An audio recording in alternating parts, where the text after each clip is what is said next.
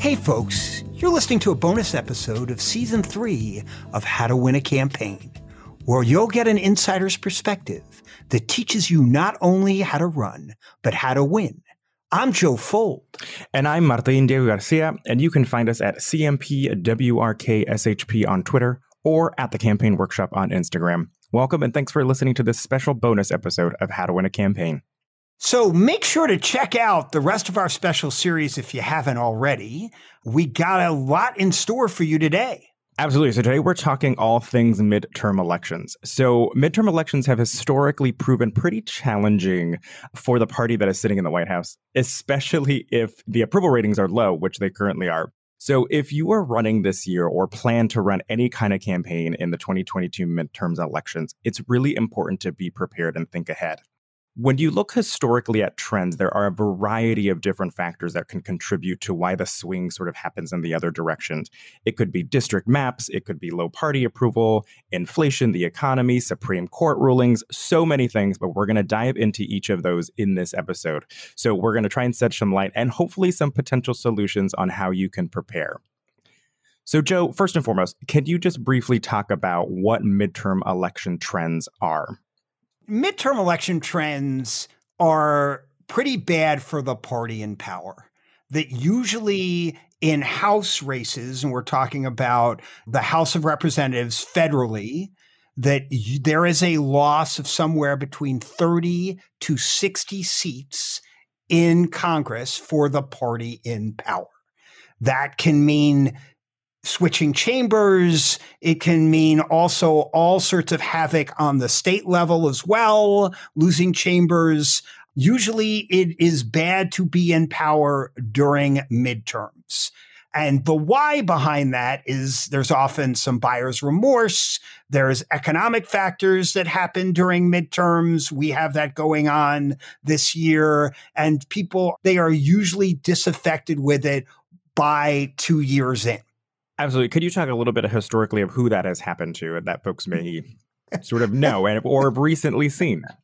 It happens to everyone. It happened to Trump during the midterms. We saw it happen to Obama during the midterms. We saw it going back in the day with Bush and Clinton. And there are the outliers where the midterm loss has been super low. But most of the time, you're talking about 30 to 60 seats.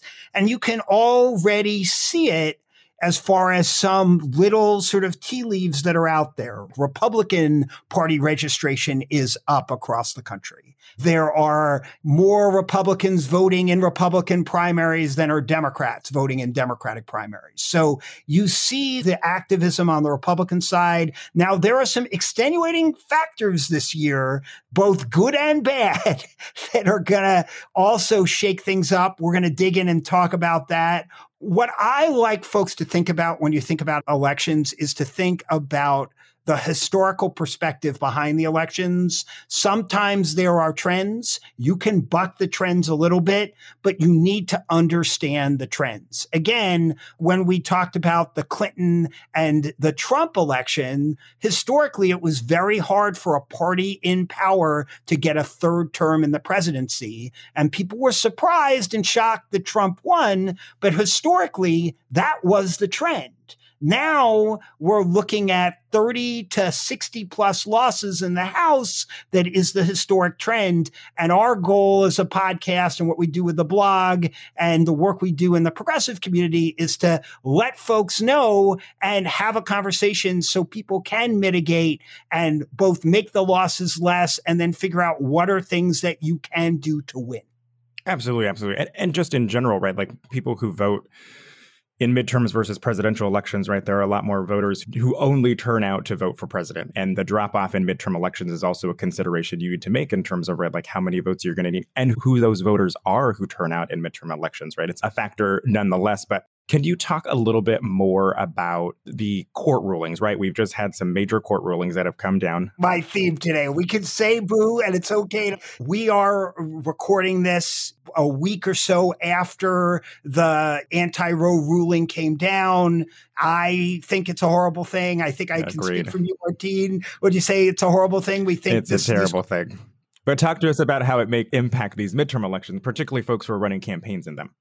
So First, let's talk about the big races on the ballot this year are both House races and the U.S. Senate.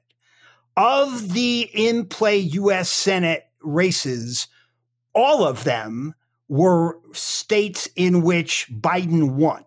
So what's interesting about that is those are states where a Democrat actually has a real chance to win, and there is a large population of voters like suburban women in those states that could make a huge difference in the outcome in these elections. You can talk about message and persuasion in these races, but again, I think the key thing you touched on just a couple minutes ago was turnout. And I think in midterm elections, turnout is the thing.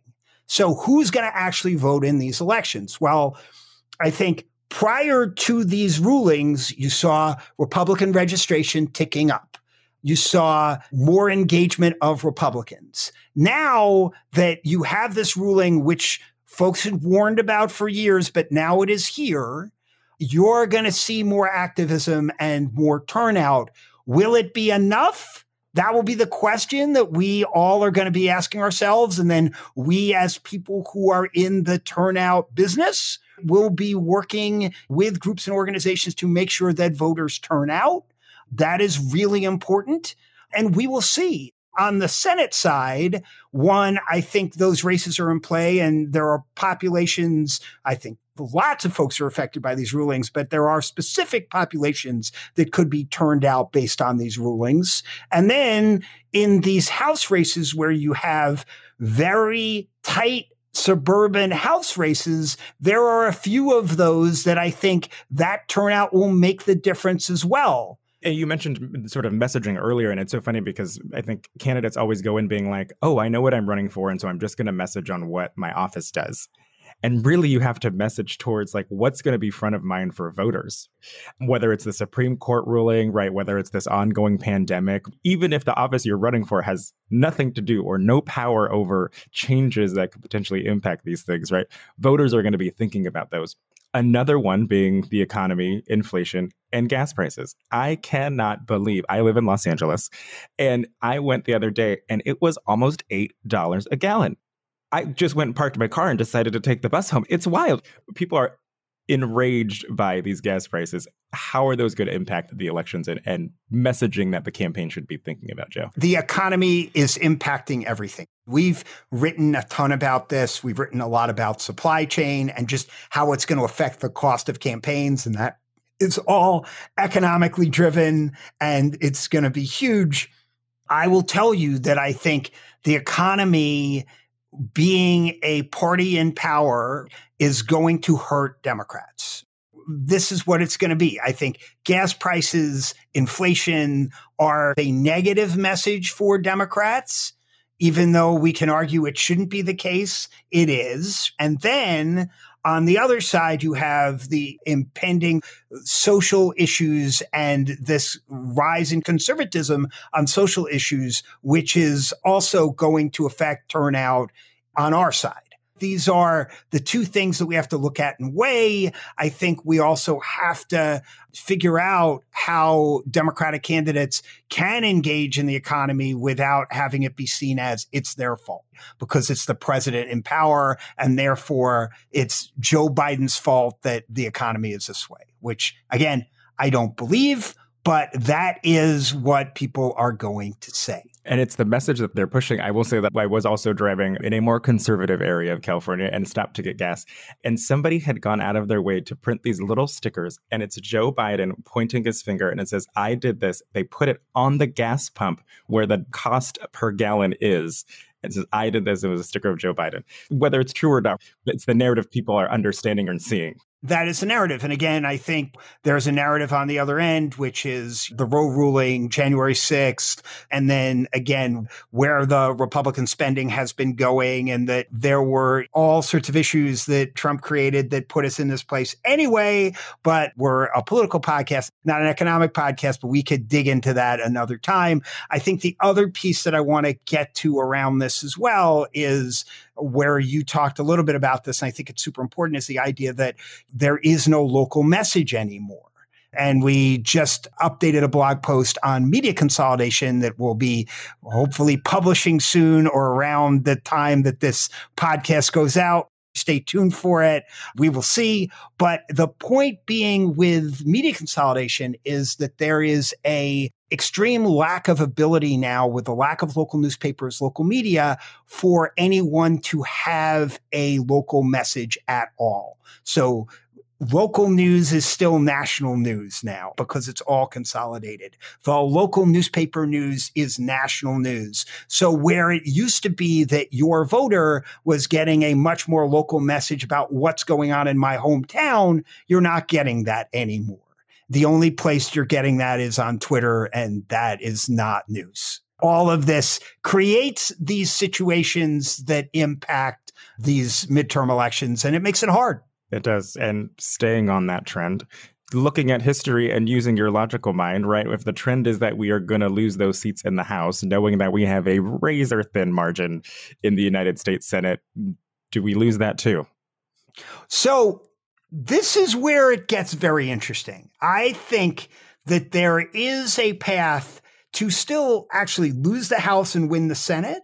We can see that where it is easier to have a statewide message than a local message. That is something that comes into play a little bit, that these Senate races have more of a pulpit to have more of a conversation. So that will be interesting. Again, the margins in these races, being that these are states that Biden won, being that we do have really amazing Senate candidates, and that there are engaged turnout operations in these states, all of those things make it possible that you could have Senate races that win and House races that lose, or House races that get closer because there's a strong turnout operation in statewide. Often people will say that when we're doing these forecasting blogs as well as podcasts that I'm a little bit negative. I don't mean to be. I consider myself a realist. I just want to make sure that we are letting people know and getting people ahead of it. Agreed. We just want to make sure you're prepared. So that is a lot of contributing factors, but don't panic. After the break, we're going to discuss what you could potentially do to prepare for some of these issues and have some potential solutions for you. Stay tuned. We'll be right back.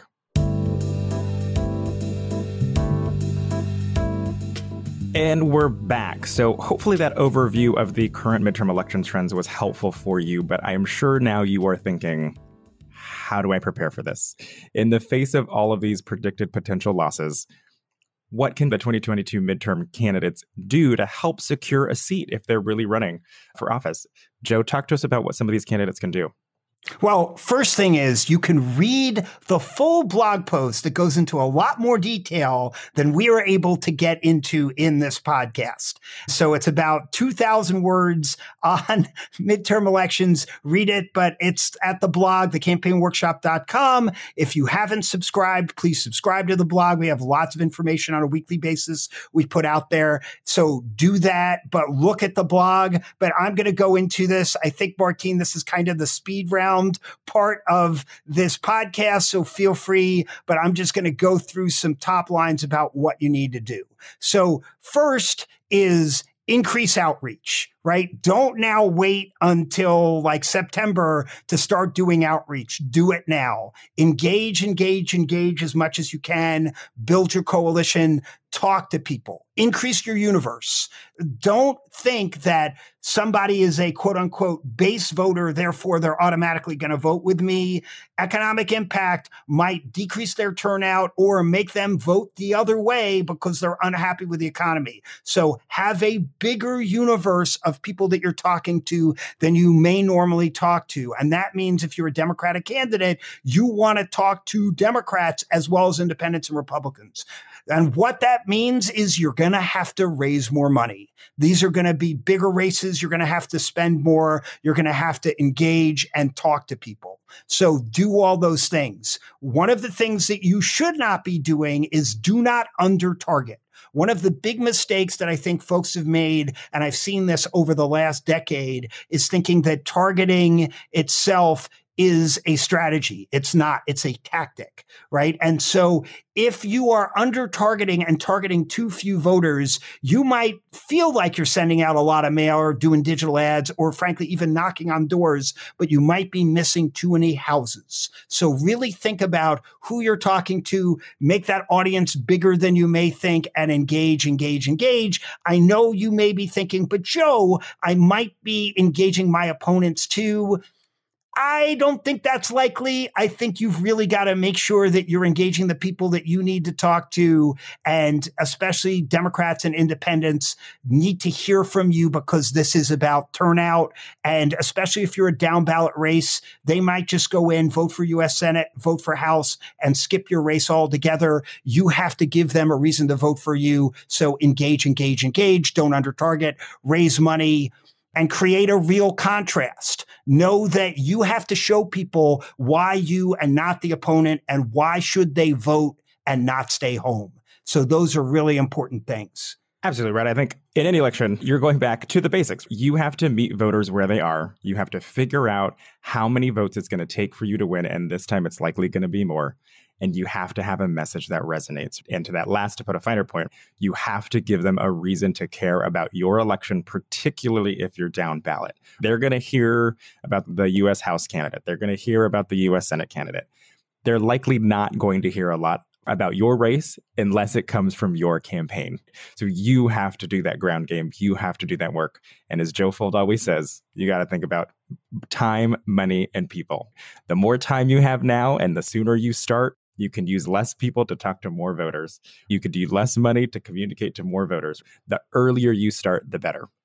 And I would say, again, have a clear message. This is something you can work on now. We have lots of resources at thecampaignworkshop.com where there is message boxes and other exercises you can do to have a better and more contrastive message. Do that. Really do your work and making sure your message is clear. That will help you at the end. Don't have a message or a theme that is a word salad, which a bunch of different words. Make sure it's clear and concise and compelling and contrastive, right?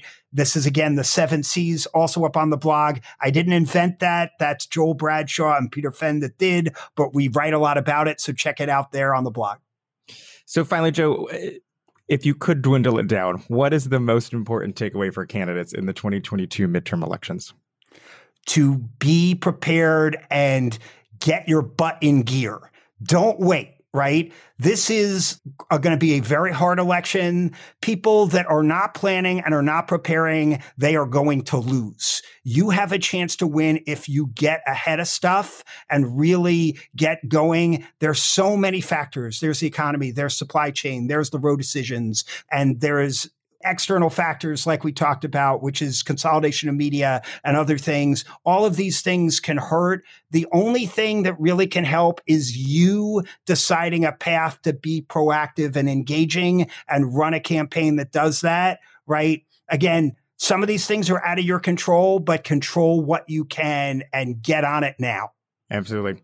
Well, hopefully that has prepared you somewhat if you are running for office this year. But that is a wrap for this episode. Thank you so much for tuning in. If you have any specific questions or comments about the midterm elections or how we can help you out, always feel free to contact us using the social media handles or the email address in the show description.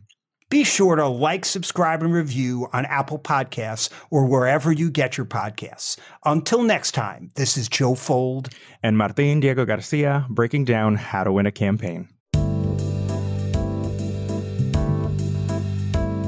How to Win a Campaign is Joe Fold, Martin Diego Garcia, Elizabeth Rowe, Dina Castillo, Amanda Ellis, Parobi Saha, and Anna Cruxon. Music by Danielle Pinto. Audio editing by Christopher Lang. Special thanks to the team at the Campaign Workshop. Please review, like, and subscribe wherever you get your podcasts.